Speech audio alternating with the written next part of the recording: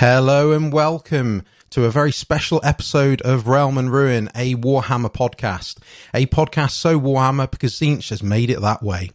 I'm your host, Matt, and joining me as always, a guy so dangerous the Inquisition pay him protection money, it's Cameron. How you doing, mate? I'm doing well, thank you. I've never harmed a flea in my life, I swear. I don't know why. Yeah, we know. Wink. Being attacked like this.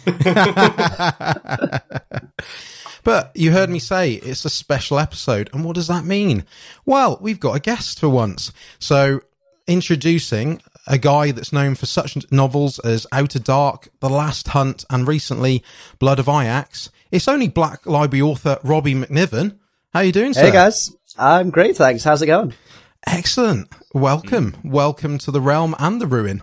My absolute pleasure. Thank you for having me. No, thank you very much for joining us. Excellent to have you here. You'll be glad to know you're the very first Black Library author that we've had on this show. So you can have that title. Well, thank you. I'll well, we take said that. it's, you guys are busy. You got busy schedules, so it's True. But no, we would make you a little trophy, but unfortunately, all our budget goes on little grey bits of plastic. Unfortunately, I know the feeling. Well, here we go. Right, so what I said, we got a nice little special episode for you now. We're going to quiz Robbie on his background in Warhammer, obviously talk about some of his novels, and at the end we got some questions from our lovely Discord listeners and people on there. So we'll kick it off now, Robbie. Let's start with an obvious one. How did you get into Warhammer in the first place? That's a good one. I got into Warhammer at the tender age of about 7, I think I was. That was nice. back in 98, I think.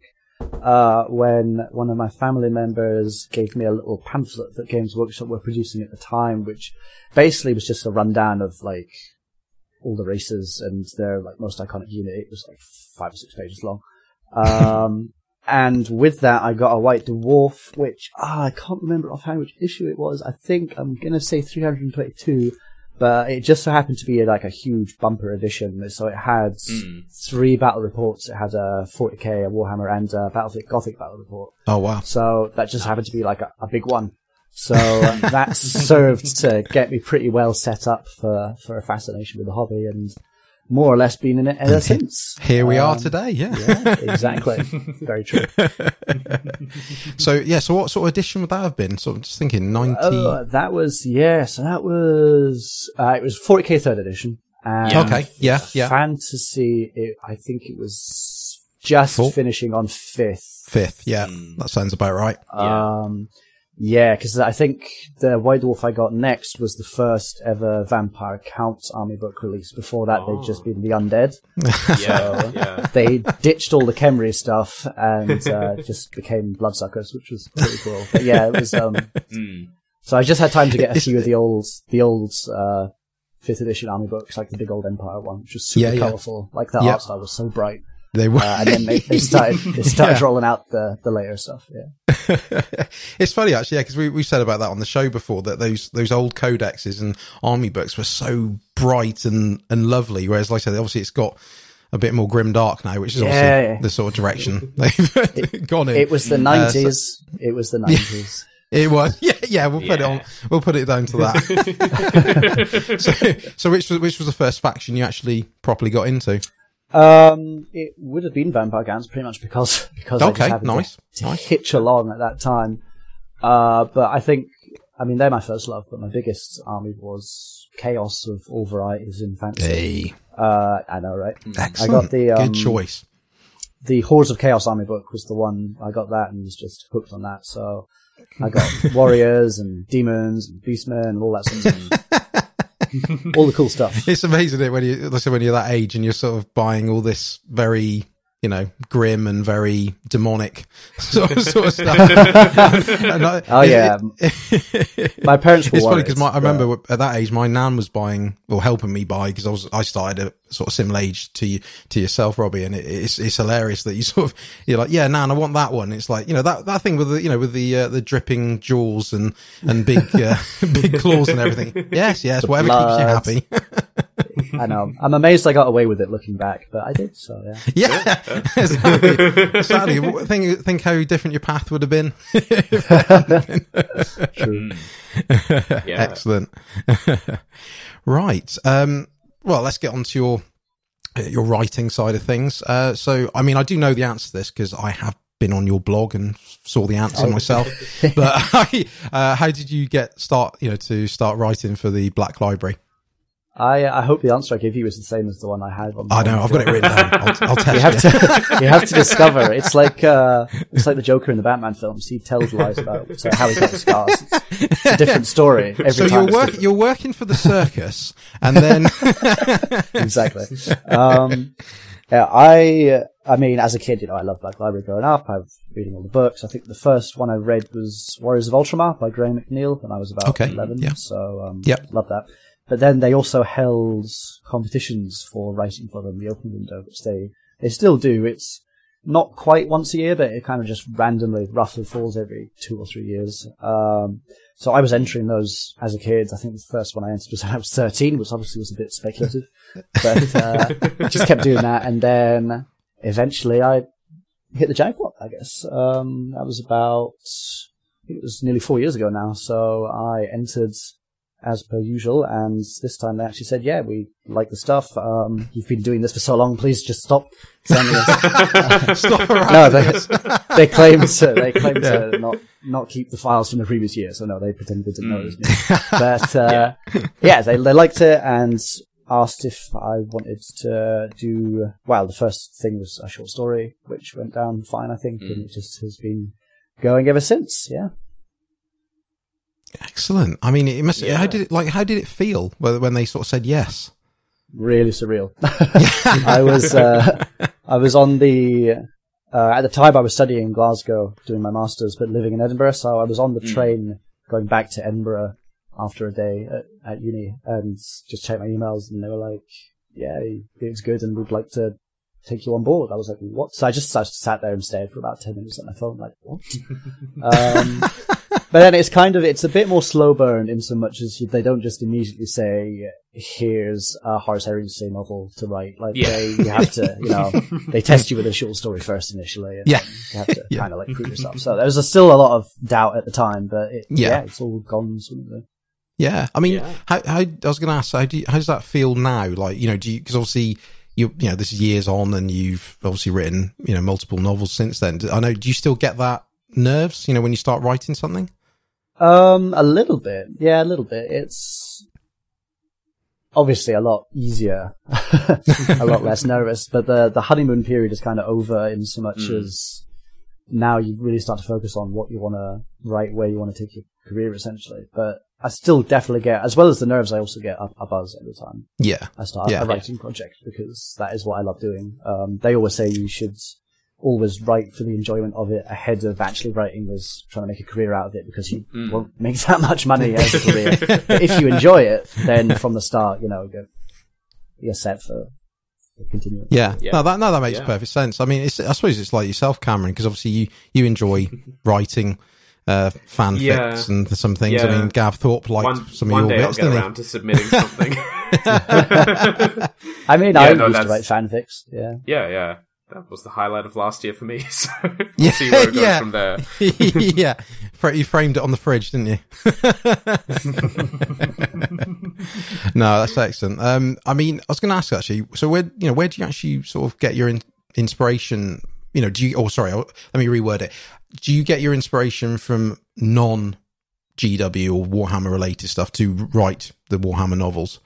It's a mixture. So, I mean, there's so much lore in 40k, obviously, and fantasy that is a source of inspiration.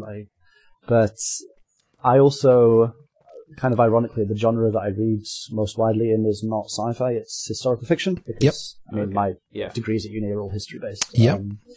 So that was when I was a kid. Apart from Black Library stuff, that was what I read for the most part. So. I get quite a lot out of that. Authors like Bernard Cornwell and Conor Golden and Simon Scarrow and stuff. And being the fact that that's all sort of historical military based, I guess it feeds fairly well into 40k, which draws a lot from, military history. So, I guess it's a useful crossover to have. Yeah, no, that makes perfect sense. I mean, you touched upon obviously that you're not always doing sci-fi and you're obviously doing historic stuff. Does that sort of influence you when because obviously you've written obviously some big 40k novels, but obviously you've dabbled in this AOS side of things. Do you have a preference, or is it sort of, you just enjoy both? It's really tough. I've done so much more 40k than AOS. I've just done my first Age of Sigmar novel, and I've got 6 40k ones. So when I did the Age of Sigmar one, that was such a, it was a really refreshing change. So I guess you could say in that sense I enjoyed it more, but if I'd done 6 Age of Sigmar novels and suddenly wrote my first 40k novel, then I'd be saying that the 40k novel was the refreshing change. So, if it was all balanced out and I'd done equal amounts, then I'm not sure. I couldn't possibly pick a favourite because they're both really fun. That's fair enough. I mean, it did make a change though to not write about, bolters and power armor. So that was fun. Yeah. Fair enough. I mean, do you approach them differently? Because obviously knowing that, like you just said, 40k has got, years and years of established knowledge, where obviously from the AOS side of things, obviously things are relatively new. I know obviously you've got, things that hark back to Warhammer Fantasy, but, did you have to approach it, the AOS stuff any different? Initially a little bit. It's kind of a bit more settled now because it's been, I don't even know. How long has AOS been out now? About 3 years? 4 years? 3 years? 3, 4 years, 4 years. Yeah. It was basically about the same time when I started writing. But, the first Age of Sigmar thing I did was a short story called Heartwood, which was, about when the Sylvaneth came out. It was about the Sylvaneth. Yeah. So they gave me the work in progress for the battle tune for that, and I was super nervous about writing that because that was, I make sure I read every single page because, it's literally the start of a brand new, creation essentially within the Age of Sigmar world, which itself is brand new. So that was kind of high intensity, but I feel it's settled a bit more now that you can kind of do what you would do for a 40k or I imagine an old Warhammer Fantasy novel where you just pick through the relevant lore and you don't feel like you have to know every single thing about it. Especially since Age of Sigmar has such freedom because it's such a big world, it's way bigger than Warhammer Fantasy was. So you kind of, if you can do the same thing you do in 40k where you can invent a little corner if you want to, and your rules go in that corner as long as you don't, as long as you don't break the overarching rules. And so I think in that way it wasn't actually so different. No, that makes sense. I'm sorry, I'm just laughing because almost every episode I always say with AOS there is no rule book because you've got so much freedom and you can create anything, and you've sort of echoed why I keep out, probably people are bored of me saying that, but that makes absolute perfect sense. I mean, did it sort of feel, it must have felt quite exciting when you, like you said, when you're talking about that little novella where, in connection to the Sylvaneth, that, you're being part of a new race, as a new faction. That must be, because obviously as Warhammer fans, there's nothing, to me anyway, there's nothing better when something new comes out, where like in recent times, the Idoneth Deepkin, for example, we're like, completely fresh, completely new, never been seen before. And, so obviously with the Sylvaneth, yes, they obviously have connections to, the old school Wood Elves, but obviously it is still a brand new faction. It must be quite odd and quite exciting as yourself as a Warhammer fan, sort of being part of that process. Yeah, it's definitely really exciting to be doing something that, if it goes the way, 40k or fantasy did, that it would be going on for decades. So being at the start of that is definitely exciting. There's also a strange mismatch as well, though, in so much as it was all brand new, and that must be the experience of someone that's just come into the hobby for the first time, which is not something I've experienced for like 15 years. So, I had to, you kind of just take everything for granted when you're writing, say, a 40k novel, because you know the lore to such an extent that you don't have to wrap your head around, you just write Adeptus Mechanicus and everyone knows what that means. Whereas with this, learning what the Sylvaneth were all about and how they did things and what the realm of, I've forgotten which realm they come from. Wow. Oh God, it's the Wood Gyran. Realm. Gyran, The yeah. Wood. Thank you. Yeah. Yeah. What Gyran was like. There'll be a short test at the end, Robbie. That foresty place. yeah, learning stick with that, yeah. learning all about that was it was interesting because it gives you like a fresh perspective, I guess. Yeah. No, that's fair enough. Yeah, so I was going to say, is there, do you feel there's something in the lore, whether it's sort of 40k or AOS, do you think there's something that needs working on? There's a particular little either faction or something, a war, that like, we could do with, Black Library really could do with concentrating on that at some point. That'd be, anything like that? So yeah, I did feel there was an unexplored corner of 40k, but then I wrote the Carl Carradine novels, so... Well, there you go. There you go. It. Didn't you just? Yeah. Could say the same for Age of Sigmar, though. I mean, I came to writing Scourge of Fate because I thought Chaos was cool, basically, and the Varan Guards are the new Chaos cool boys, so they deserve a novel, right? Yeah, definitely. Yeah, that makes sense. So yeah, I mean, I don't know if I've still got things that I feel could be explored more, then you might see them appearing in print at some point soon. I don't know. Right. So I was going to say, would you like to get more involved in the sort of Horus Heresy side of things? Is that like an option?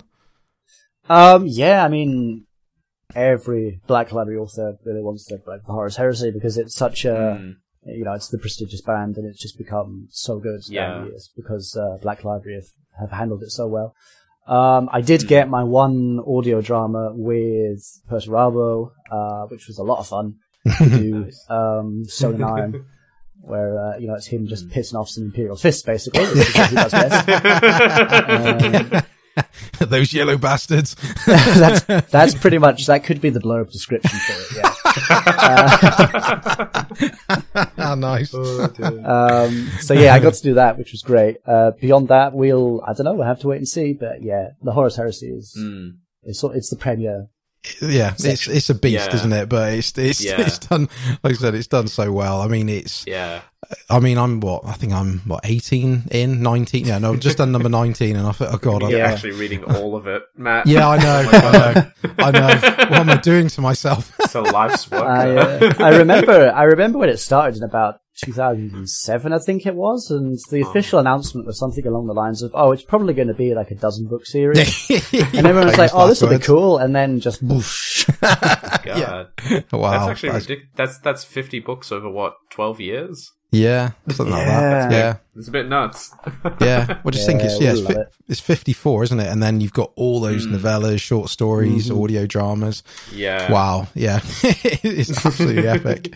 Cameron, I was going to say, do you want to ask about The Last Hunt? Because this is something you've read recently. Yeah, might as well move into specific things you've written. So I just read The Last Hunt. It was really good. I really liked it.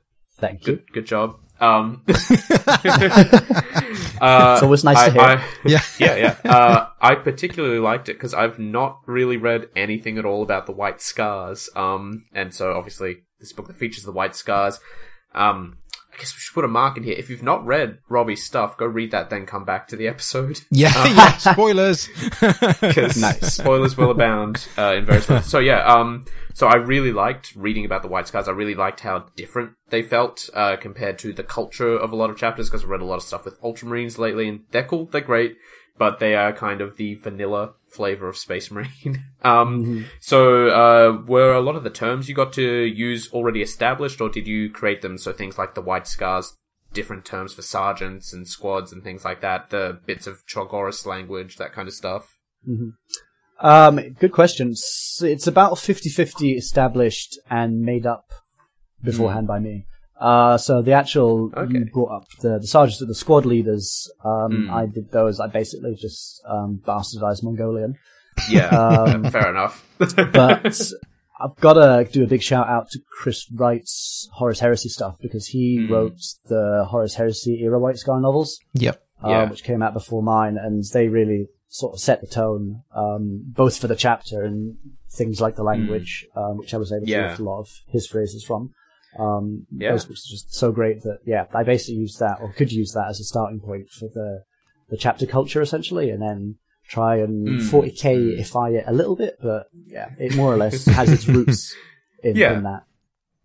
Yeah, awesome. I've got to get along to reading those then now, I guess. Add it on the pile.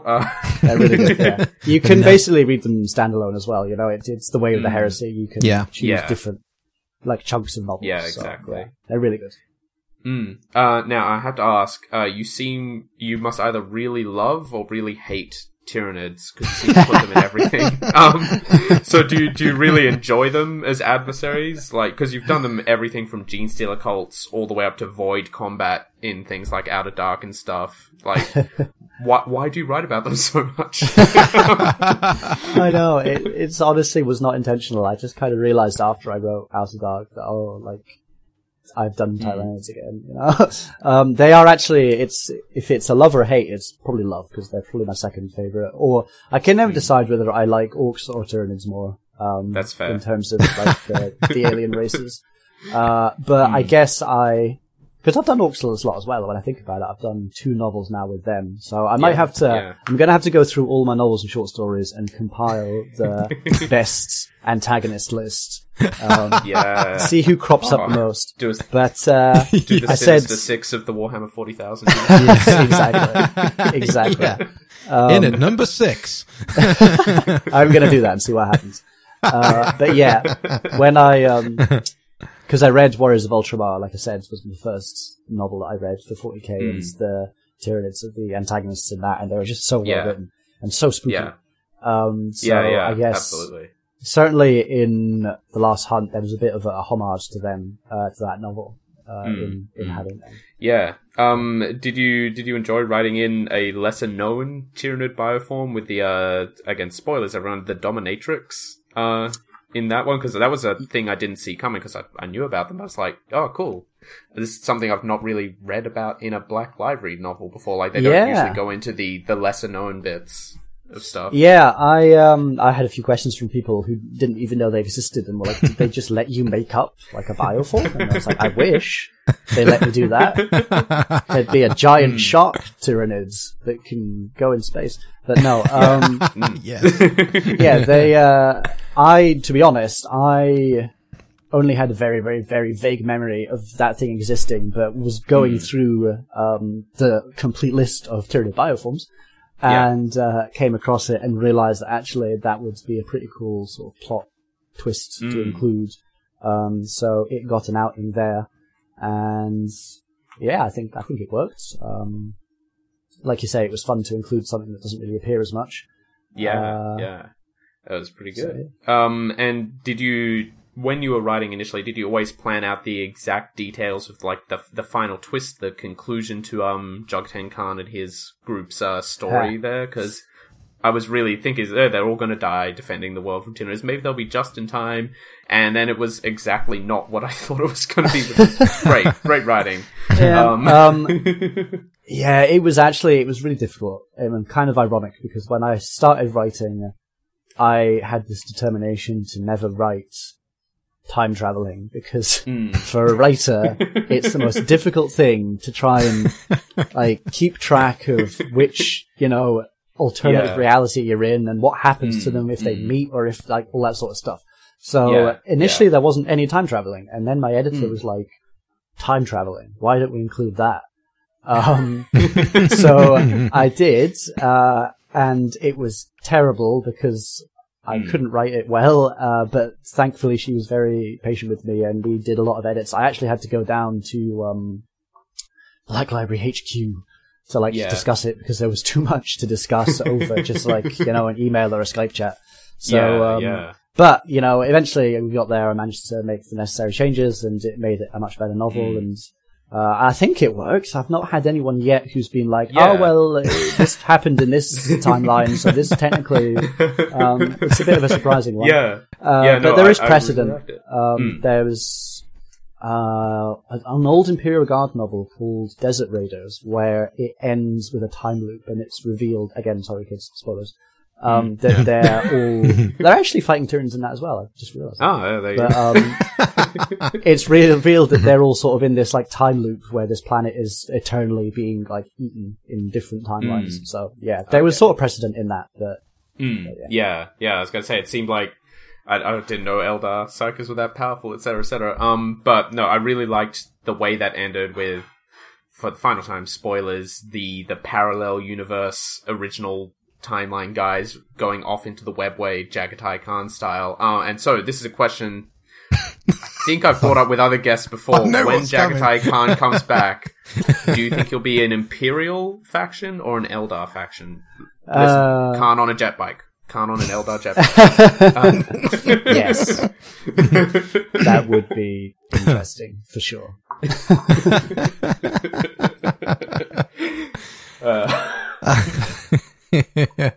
I know you love that question, don't you? Look, it's my favourite crackpot theory. I mean, everyone tells me that I love jet bikes, so I mean, yeah, it's something that I should throw myself behind wholeheartedly. Oh yeah. Make my case to the higher ups. yeah. I've already got an author on board. All right, he's called Robbie MacNiven. Right, he really wants to write it. Oh dear. I must get around to actually reading this novel. As you're saying that. It's good. You'll enjoy it. No, I will. I will. Actually, talking of novels and orcs, let's talk about Blood of Ajax, because I've had the pleasure of reading this one twice now, and quite recently as well. And I really, really enjoyed it. I felt it was a really strong Primaris focused novel, because obviously they do get, a bit of a mixed reaction, which is going to be one of the questions I'm going to ask in a sec, actually. Yeah. And, I really enjoyed it. I love the sort of dynamics between the two brothers particularly as well. And also I love the way you wrote the orcs as well. I mean, I had the pleasure of listening to the audiobook as well of it. And, forgive me, I've forgotten who. I think it was John Banks who did the voice narration for it. And he just had the orcs, how you wrote them and how he, said the lines was absolutely, they were how I imagined orcs would sound. And he did a fantastic job of that. How did this novel actually come about then in the first place? It was essentially, it was just after the Primaris hit, more or less, and Black Library wanted to back them up by doing a bunch of novels from like the chapter perspective of different chapters receiving Primaris. So the legacy of that is things like, is it Ashes of Prospero by Gav Thorpe? Gav Thorpe. Yep. Yeah. And Phil Kelly, War of Secrets. So that's the Space Wolves, the Dark Angels. So they basically said, a bunch of chapters, pick one, and I got the Ultramarines. Right. Nice. Yeah. Nice. Yeah. And it was what I wanted to do from the start was make it a ground up rather than a top down. So the top down is Dark Imperium with, Gilliman and looking at the big overall view of how the Imperium has changed and how the Primaris are included across the Imperium. But this was intended to be more of a, like a Ghost style, where it's just about a company, in this case, or a half company, doing their thing, which is fighting orcs, funnily enough. Yeah, I mean, I was going to ask, did you, I was hinting out about the Primaris, did you, knowing that they've got a mixed reaction out there, because let's be honest, that, a lot of people love Primaris Marines, a lot of people don't, because they feel it's, it's affected the lore in quite a few ways, and do we need Primaris Marines again from a lore and obviously a tabletop perspective? Did that sort of have any impact on the way you wrote it? Do you sort of feel like that, all right, I need to prove something here? Not really. No, it was basically just a case of, these are really cool new inclusion in the background. I mean, definitely. I think I couldn't speak for other Black Library authors, but for us, it's a case of it gets to really spice up what we're used to writing. It's a really interesting inclusion in terms of plot, how the Imperium is going to react to these events.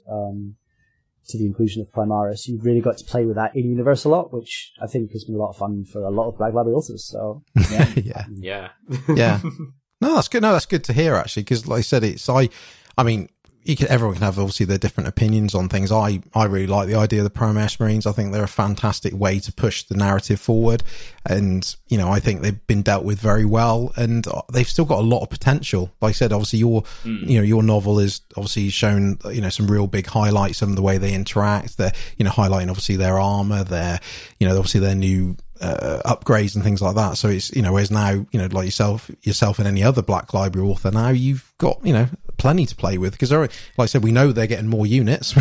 They'll be on, we know that for certain. So, again, you've got plenty to play with. So no, that's really good to hear, actually. Yeah, it's, like you said, there's a lot more that can be done. I mean, I purposefully, for that novel, didn't create any Primaris plus regular Space Marine interactions, because I thought that was such a broad topic it could be dealt with in its, like, a separate novel if there's a sequel. So the first one, Blood of Ix, is just, Primaris come doing their thing, but then it's a whole other ballgame if we introduce them to sort of the regular company they're attached to and how they get on, all those sorts of dynamics. So yeah, there's a lot to be played with.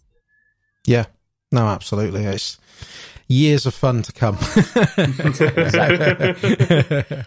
So what made you go for sort of a family theme with Castor and Polixis? Because obviously, in obviously a lot of Space Marine novels, they obviously refer to each other as brother, because obviously they are as a collective, but they're, in this case, the chaplain and the apothecary are actual blood brothers. What was sort of, what made you go that route? Yeah, it's an interesting one. My, again, editor to thank for that, a different one from the last time editor, but yeah, he essentially came up with the idea that it would be a unique, angle to take it at. It was, wouldn't be just another Space Marine novel because it's specifically about Primaris, but he wanted, something unique about it that was beyond just, this is about Primaris, Ultramarines. So I think the idea that you could have two Space Marines who are literal brothers is a really interesting one. It had always been, it's one of those, fun Q&A lore questions, is it possible to have actual brothers? And it is, it's just never written about because I guess they're super rare. You'd have to survive the induction, and then you'd have to survive as a scout, and then you'd have to end up being posted to the same company if the novel's going to be about that. So they're very, very, very, very rare. But they do exist, so it was fun to add that extra dynamic and try and work out how, as you say, all Space Marines in a chapter are brothers, but then there's brothers. Is that how different is that? That's the technical term. Yeah, it's in the Codex of Astartes. Super brothers. Yeah, we're brothers. Yeah. Would he be brother Castor then? Yeah, potentially. God. Brother chaplain brother. Brother chaplain. Brother chaplain brother. My God. Did you sort of feel it was a way also to sort of humanize the Primaris as well? Because obviously, again, they've, for a lot of people, they felt like they've been sort of vat grown because obviously they've just been churned out of Call's workshop, so to speak. And obviously this was a way to sort of actually know they have, feelings as such, or, in the sense these two brothers, one brother's trying to save his other brother, from obviously a sticky end. So is that sort of where you were going with it? Yeah, that is. It also offers another dynamic. So we've got the opposition potentially between Primaris and regular Space Marines, but then within the Primaris, you can create this extra tension. So most of the Primaris in the novel are, like you say, the vat-grown, Mars-born Primaris, but Castor and Polixis are two of the first Ultramar-born Primaris. So obviously once a chapter takes over its own Primaris complement, it then starts recruiting them from its homeworld. So we have multiple generations now of, with the Ultramarines, you've got the Mars ones and the Ultramar ones, and there's a bit of a question there as to how they get on, and whether the Ultramar ones could be a bit of a bridge between the regular Ultramar Space Marines and the Mars ones, because they're a bit less alien, I suppose. Yeah, that makes perfect sense. So that's really interesting, and it gave them a sort of an even more unique slant, in so much as they're unique within the company as being brothers, but they also are unique as being among the first Ultramar Primaris. Yeah. Okay. Interesting. Right. Okay. Right. Well, talking of interesting, let's move on to the big subject. Let's get to the. You know what's coming. Let's get to the Carcharodons. Those guys again. I've been typecast. Yeah, afraid so.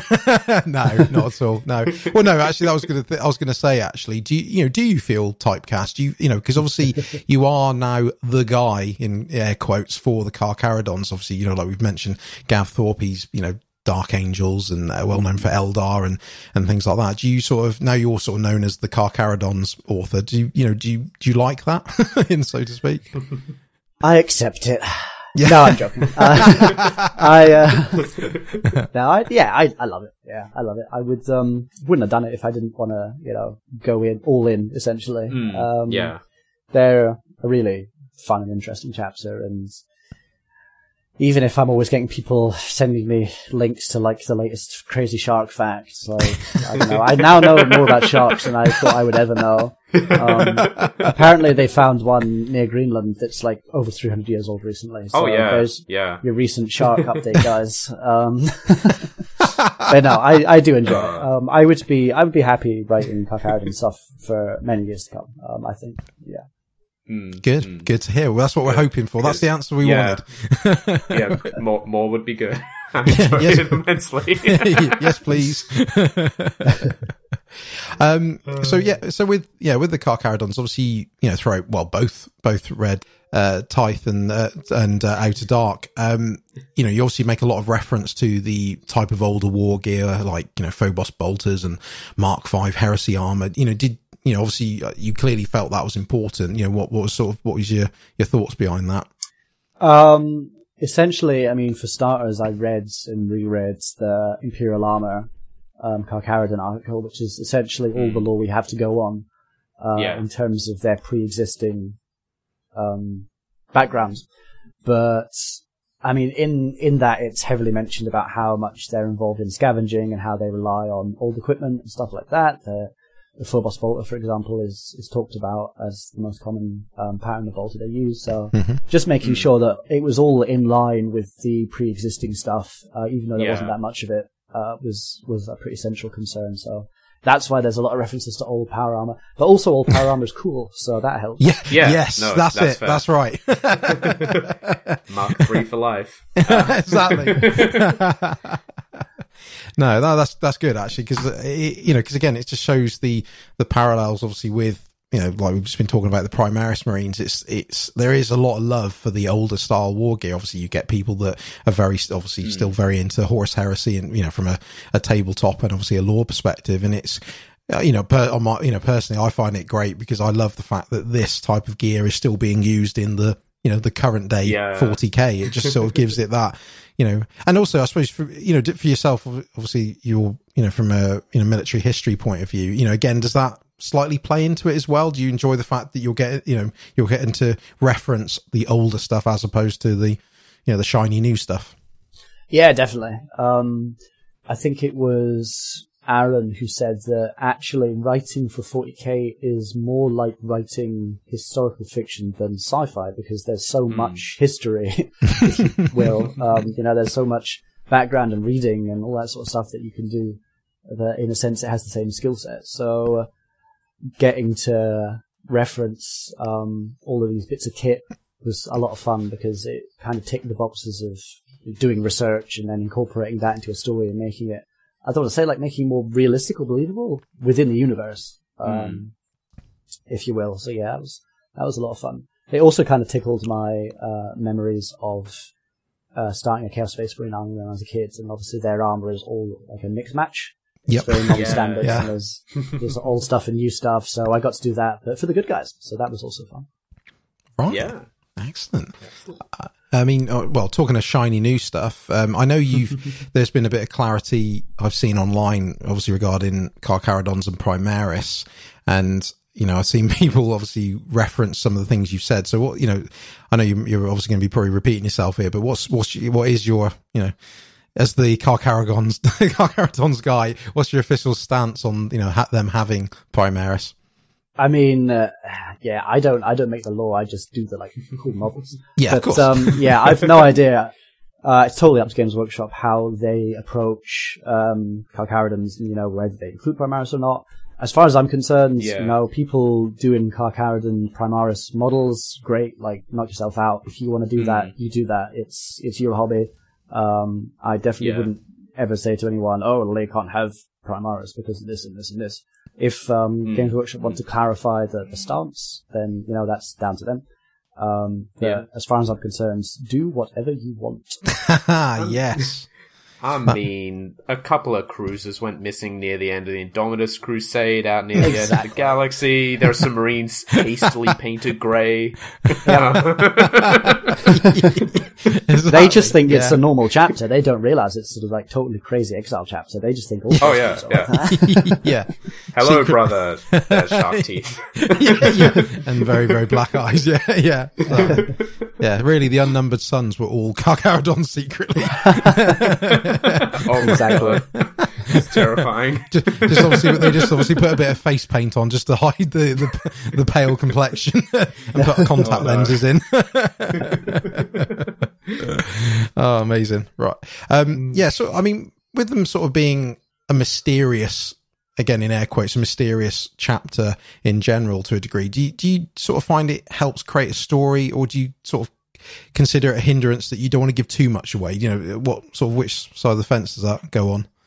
It's definitely a lot more fun than it is a hindrance for me, anyway. Good. I think less so for people to try and work it out. But yes. Yeah, you have to be careful about how much you give away, because you don't actually want to give it away in this case. There's a debate to be had about whether it's better that we never find out their origins versus finding out more. I think I would lean more towards never finding out, as harsh as that sounds, because I think that is a lot of the fun involved. But again, that's not up to me, so we'll just have to wait and see. But yeah, I do still, the novels are full of lots of little hints and also contradictions just to create dead ends as well. So, of course. I think people have a lot of fun with that debate. It was fun. Yeah. I mean, I've seen a lot online. Obviously, the big two really is obviously who their Primarch is. Obviously, there's a lot of reference to Corax. There's obviously the fact where their gene seed is. Is it Raven Guard? Is it Night Lords? Is it a combination? And, I've seen people that, like I remember obviously in Outer Dark where the Ashen Claws are making reference to the Carcharodons being mongrels and things like that. And obviously people pick up on these words. I mean, whether you're doing it deliberately or it's just the way you're wording it, it's just people going, oh, he said mongrel. So that must mean they've got a combination of gene seeds, and that must mean they're Raven Guard and Night Lords. And but that's great though. I think that's why, it's part of us doing this show. It's the fact you can take these things where there is no answer. I mean, we do a lot of hypothetical situations on this show and just talk about what happens if this happened, what happens if this, and like I said, unlike you, I again, I don't know what Cameron thinks, but I think that by not giving a lot of this away forever, it's like what you've just said, I'd love that in a way, even though that's frustrating for obviously a lot of people. Like, no, I want to know the answers. I think it's great holding on to that, because as soon as you give it away, it does obviously lose a bit of its mystery. Is that the same for you, Cameron? Yeah, more or less. Like, if there is ever an official reveal, if Games Workshop HQ points at you, Robbie, and says, okay, it's the next novel for the Carcharodons, you have to reveal that they are a Death Guard successor. Yeah. I mean, that'll be cool, that'll be fine, but I do like that mystery, and I like it. It lets, I'm not assuming to know how you're choosing to write, obviously, but it feels like it lets you really play them off antagonistic forces as well. Like for Red Tithe, obviously, they play off the Night Lords really well because they are really similar, but really different at the same time. The Night Lords have terror tactics as like an intentional thing, and the Carcharodons are scary, not because they're intentionally going in with, we have to scare our enemies to, proceed here, but it's just it's a byproduct of, we do everything efficiently, we do things quickly, we don't interact with other people at all. Yeah. If we exactly. can. Yeah. And it's like that play off there, and like the intrigue of, they're so similar, but they're different in these important ways at the same time. I like that air of mystery about it. Like, they could be Blood Angels or World Eaters successors for all we know. They have battle frenzies and things like that as well. Yep. Yeah. That's another it's theory. All up there. Yeah, the being World Eaters. I read that the other day, because obviously that scene in Outer Dark with the Blood Eater Berserker, and obviously the reference that that they could be brothers and things like that. So yeah, a lot of intrigue. Yeah, it was a lot of fun to do. Yeah, I bet you're secretly rubbing your hands like, yes, I've started all these debates out there. I am to an extent, except I get tagged in them a lot of times and have to just watch them. People just totally like 40 or 50 comment threads on Facebook of people just having at each other and like pulling out quotes and then tagging me and being like, please just tell us. I'm like, no, I'm not telling you ever. I'm not telling anyone. That's true power. It is. Yeah. It is. Cool. Right. Cameron, is there anything Carcharodon related things you wanted to ask before we move on to the listener questions? I don't think so. Do you think Tyberos will ever die, or is he immortal slaughter? There, let's go with that. Good point. What if Tyberos was just a title and not a person? Oh. Oh, Excellent. Now you're thinking properly. Yeah. I heard I read the other day he's Korax as well. it's like, oh my god, that'd be a twist. Yeah. Okay, interesting theory. I mean, the guy who did it got completely shut down with about 100 different reasons, but it was an interesting read. Who knows? Cool. Right. Let's go on to the, like I said, we've got a few questions from our lovely Discord people. Cameron, do you want to go for the first one and quiz Robbie? Yeah. We'll start off with Smells Like Zero Spirit, who has sort of a threefold question. It's all the same question, but it's got 3 question marks. Do you read the online opinions of Black Library works to gauge the mood of the fans? If so, how do you separate the trolls ranting from the actual good advice? Or do you just create the art and hope it's well received? I'm so glad the first question wasn't just about Carcharodons. It's just solid Carcharodon questions, nothing else. I have an answer for that, and that is that I try as little as possible to think about how it will be received, because I think that way lies madness. I think most of the authors, write something because it's something that they have a passion for, that they want to write about, or they've been asked to write about it and back it up by Games Workshop. And I don't think it's a good idea really to spend any time trawling through online opinions to try and decipher what you should do next. It's best to just go with what you yourself want to write and then hope that it's something that other people find interesting. Yeah. No, that's I was hoping that would be the case. Yeah, because whenever you create anything, whether you're, like I said, a novelist, an artist, a podcaster, you can easily get, be conscious of what people, because obviously you want it, in an ideal world, everyone loves what you do, but, the reality is that's never going to happen. But like I said, if you sort of write for yourself or do it for yourself, then it's always going to be good in that way, regardless, really. So no, that's a good way of looking at it. Yeah, exactly. I mean, even stuff like reading your own reviews sometimes is not the best idea. I do. I recently discovered that my Carcharodon novels have their first ever 1-star review on Goodreads. Sad times. Oh no! It's finally happened after 2.5 years. Yeah, yes. But we will make arrangements. That's just part and parcel of being a writer, obviously. Yeah. So you don't take anything that the people online are saying too much to heart. No, sensible. Yeah. No, that's really good to hear. Right, the next question is from Nastus Noctum. As you wrote for Dawn of War 3, what are your general thoughts on the Blood Ravens and having a traitorous chapter master affected them? Also, who do you think their Primarch is? Who do I think the Primarch is? I'm going to get back to that one and say that I really enjoyed writing the Blood Ravens. I was obviously a big Dawn of War fan. Got it when it came out. The first one was amazing. Played it for years. To get to write the Dawn of War 3 novelization was a big privilege. I think the Blood Ravens are pretty cool. I remember when they first released shots of the first Dawn of War when they were still making it in the studio, and the guys in it were Ultramarines, but they said this is just a placeholder, we're actually coming up with our own chapter for the game. And I was like, oh, that's kind of an interesting one. At the time, that was pretty novel. I think they've been around now for, over a decade? I can't remember when the first by that, yeah. Like that. Must be well over a decade at this point. So they kind of have a pretty solid wealth of history behind them, thanks to the games, sort of the novel spin-offs and stuff. So getting to write them was pretty cool. Who their Primarch is, well, I don't know. And I actually don't know. Should make that clear. This isn't a That's this fair. isn't a Clark Carradine situation.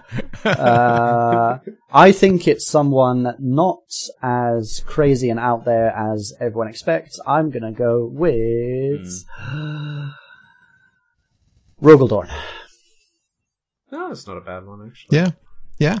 Confirmed, Dave. Most people go straight to Magnus. I know everyone wanted me to say a traitor Primarch, didn't they? Like Magnus, but no, I don't. Yeah. I think that's overhyped theory. I'm not sure if there is an answer. I suppose I should really have asked that when I was writing them, because I would have been helpful.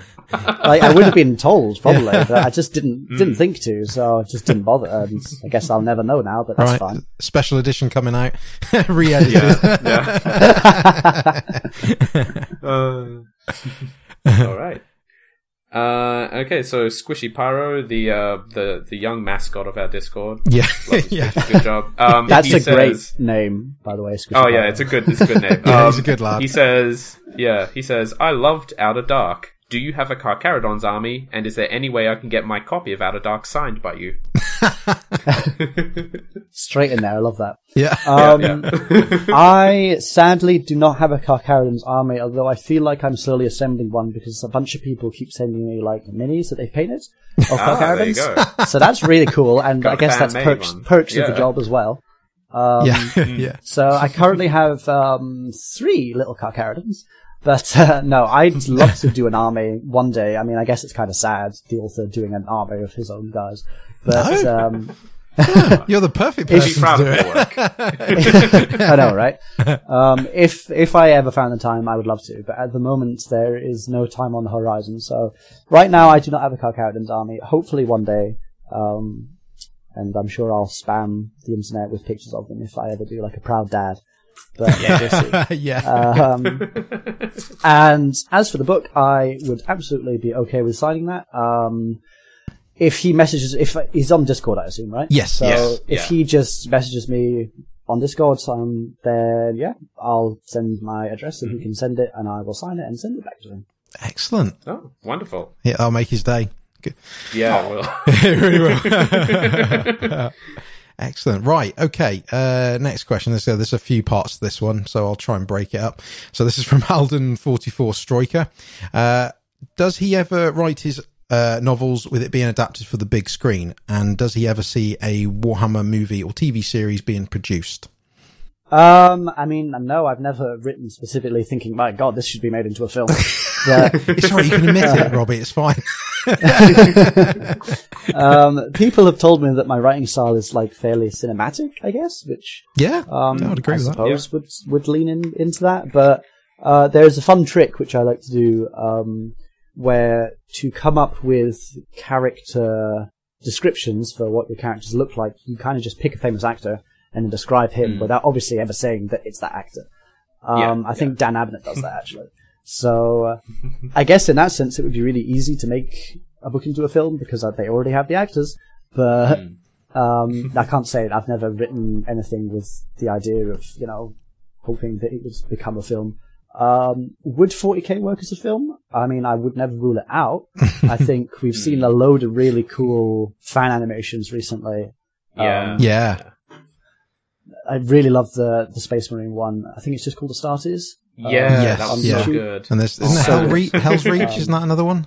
Yeah, that's another one, which is really good because they've actually, they do have an animated thing in the works. That was announced a little while back with that guy. Yeah, I think it's about the Richard Blood Boylan. Angels. That was his name. Thank you. Yeah. Yes.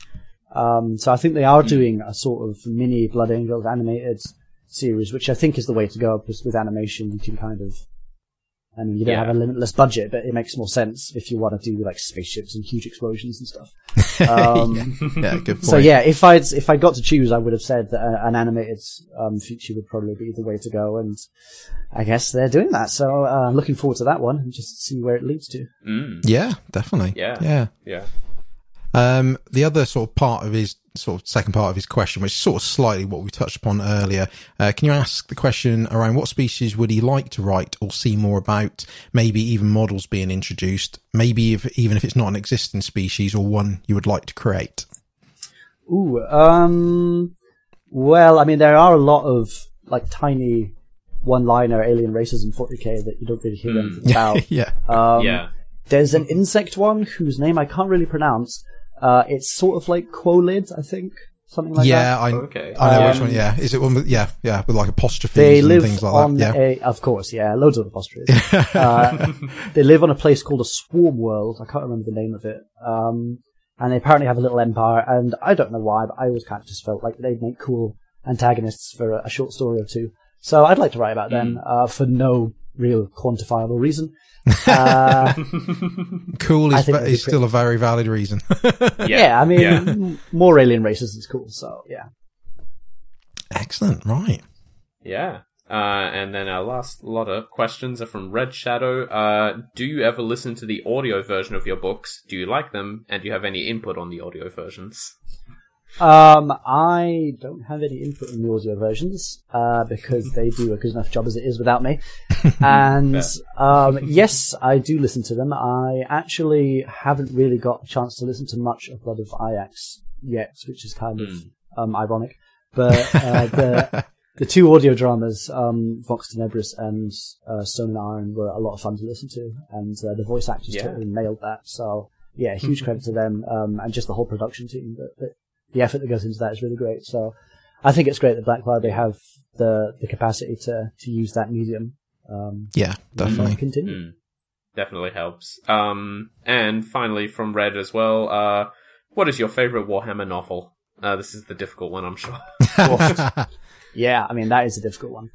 I am gonna go with Only in Death, which I believe is, I forget the number, it's one of the later Gaunt's Ghosts ones. It's the one where they end up in essentially a haunted house.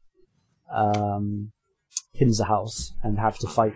The Blood Pact are attacking them, but they also have to deal with these weird psychic visions that are maybe ghosts, maybe not. It's essentially like a Victorian Gothic horror novel, but also in 40k. So nice. I just love that that combination. Obviously, Dan Abnett's an awesome writer, so he pulled that off perfectly, and it's really spooky. Second place I would give to Warriors of Ultramar, because, like I said, that was the first one I read, and it really got me into it. That's so, fair.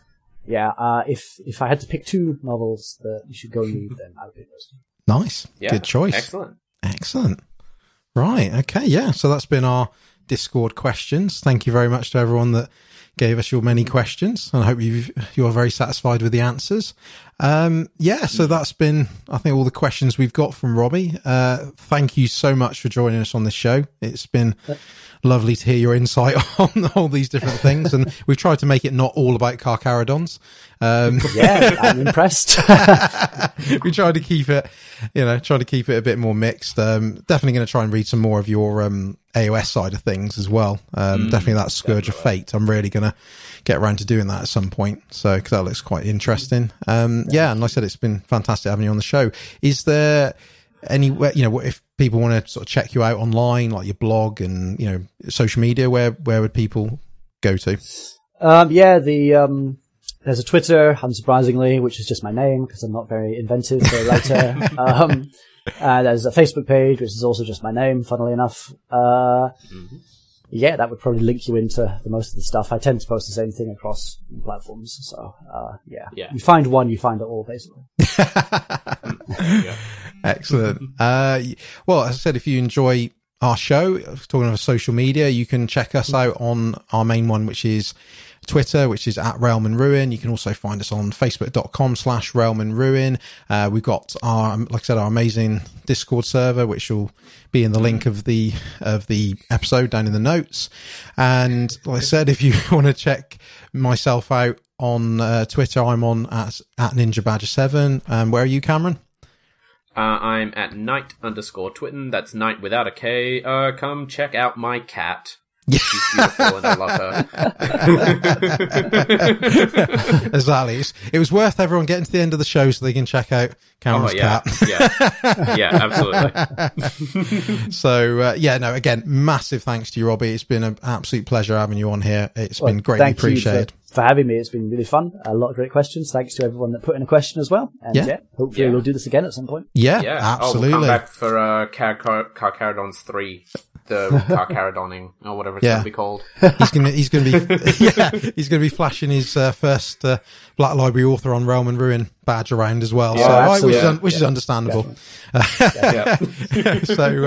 So hope you've really enjoyed the show, and we'll catch you on the next one. Bye. Ta-da. Bye, guys.